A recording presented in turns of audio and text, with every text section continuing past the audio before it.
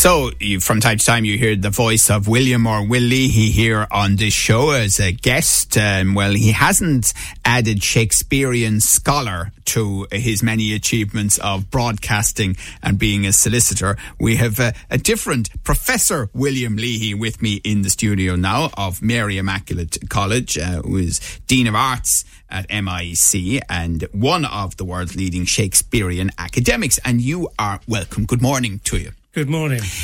So, you are delivering a lecture, free one, to the public at Mary I on this Thursday, the 23rd of March. And the core of it is, was William Shakespeare the author of his plays and stories at all? Exactly. That's exactly the topic.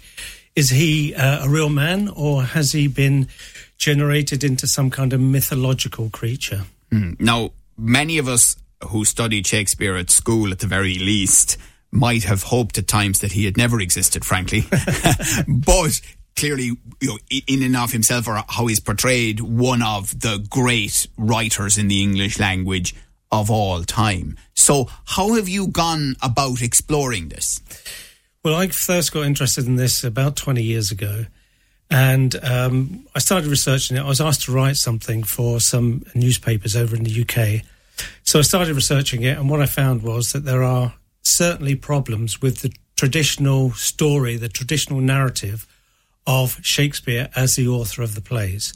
Now, I pursued that for a number of years, and what became very interesting to me was how most Shakespeare scholars absolutely rejected that out of hand. They just didn't want to go there. They weren't interested, and the more I pushed at it, the more I became, what can I say? I won't say marginalised, but they just did not want to listen to the sorts of research that I was putting forward. And is part of that to do with the fact that they had, many of them, dedicated their lives to the study of Shakespeare, and if you happen to be right, to some extent it would undermine that? I think that's part of it. You know, whenever you in some way test or challenge what is conventional knowledge, the way knowledge has been for hundreds of years, you're always going to meet that sort of opposition.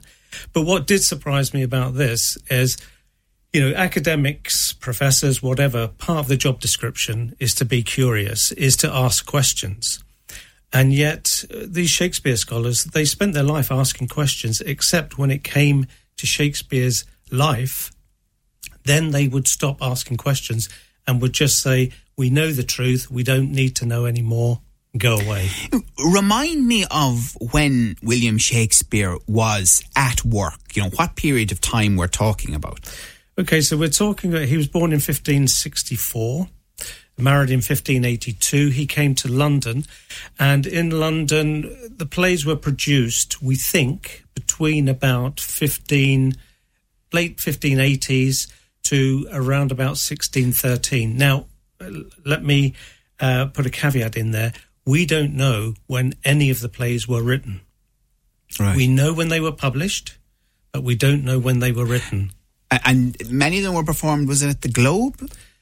Some were performed at the Globe and at other theatres. Now, William Shakespeare, that we know of, he was a shareholder at the Globe Theatre. He was also the person who was responsible for buying plays. So he did have a presence there. But in the records for Shakespeare, there are about 70 records in total from the time.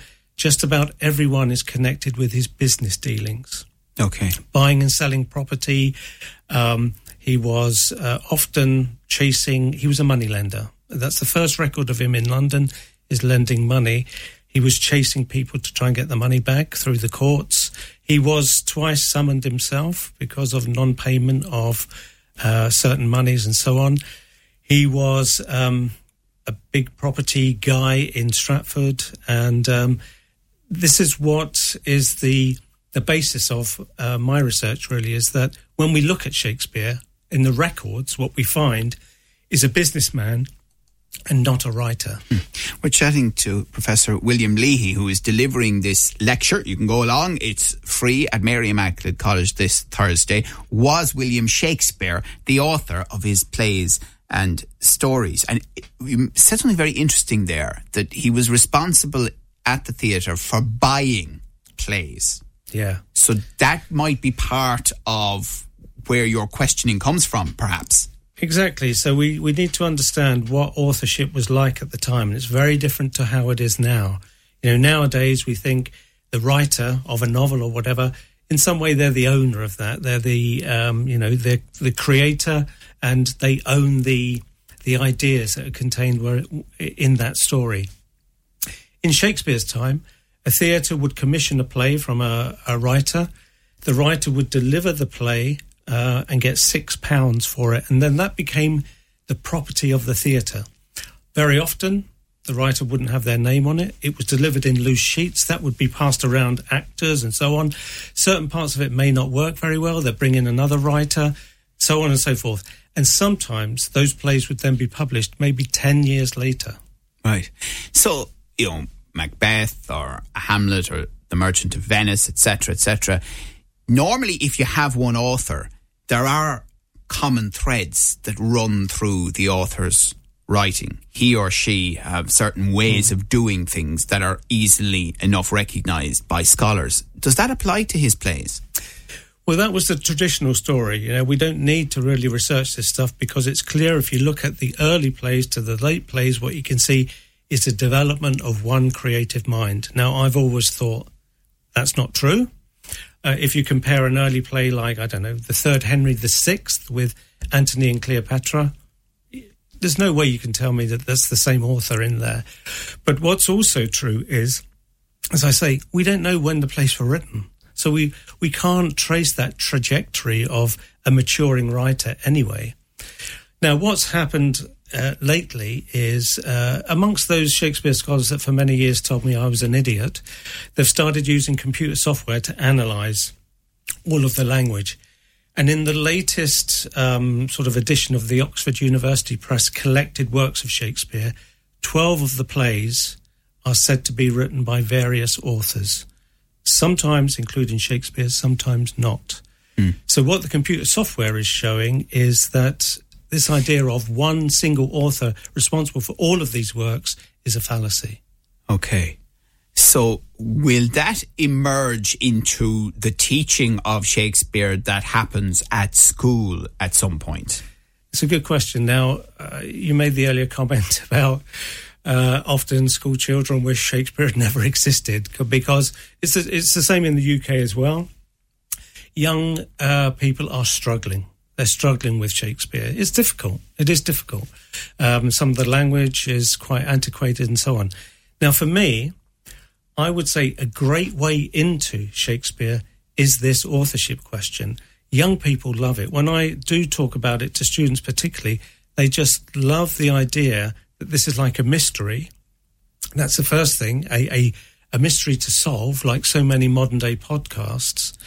But also, I tell them things about Shakespeare that they don't know, and they don't understand why they don't know, because they felt there's lots about Shakespeare they do know, which is wrong, and lots about Shakespeare they don't know, and they don't know why they don't know it. The other thing is, this was the equivalent of, the Fair City of its day or whatever, wasn't it? These were soaps of a sort on stage. So how is it that his works survive to this day and are accepted as works of genius, and many other works haven't, or just disappeared into the ether over the centuries? Yeah, that's a good question, and there's a number of reasons around that. The first important thing is these collected works that came out, 35 of the plays in one solid volume all at once, so that's there to study. Now, that appeared 7 years after he died. 18 of the 35 plays in there that had never been heard of before. So there's a whole mystery around that. The second thing to say is, some of these plays are absolutely fantastic. They are, really, really brilliant plays, and they appeal to everyone. Now, the third part of this appeal is the women that Shakespeare created. In play after play, he creates what traditionally people say are just the strongest female characters, perhaps in all literature. Now, an added question is, how did Shakespeare, this businessman from Stratford, how was he so attuned to the feminine psyche that he could create these sorts of characters? And of course, women weren't going to get the credit, were they? Exactly. And there is a couple of women that possibly had an input here. Mary Sidney, for example. Okay. Really, really fascinating stuff, and we've just barely touched on it this morning, but thank you so much for talking to us. Certainly creates lots of questions for lots of us who might have a passing knowledge and interest in Shakespeare. That's Professor William Leahy of Mary Immaculate College, and as I say, that free public lecture is at Mary Immaculate College this Thursday, the 23rd of March. What time? 6 p.m. At 6 p.m. So people can go along and enjoy that, and I'm sure lots of people will. It's a very, very interesting area. Thank you very much for coming in. Appreciate it. Your views, your news, your Limerick Today with Joe Nash on Live 95.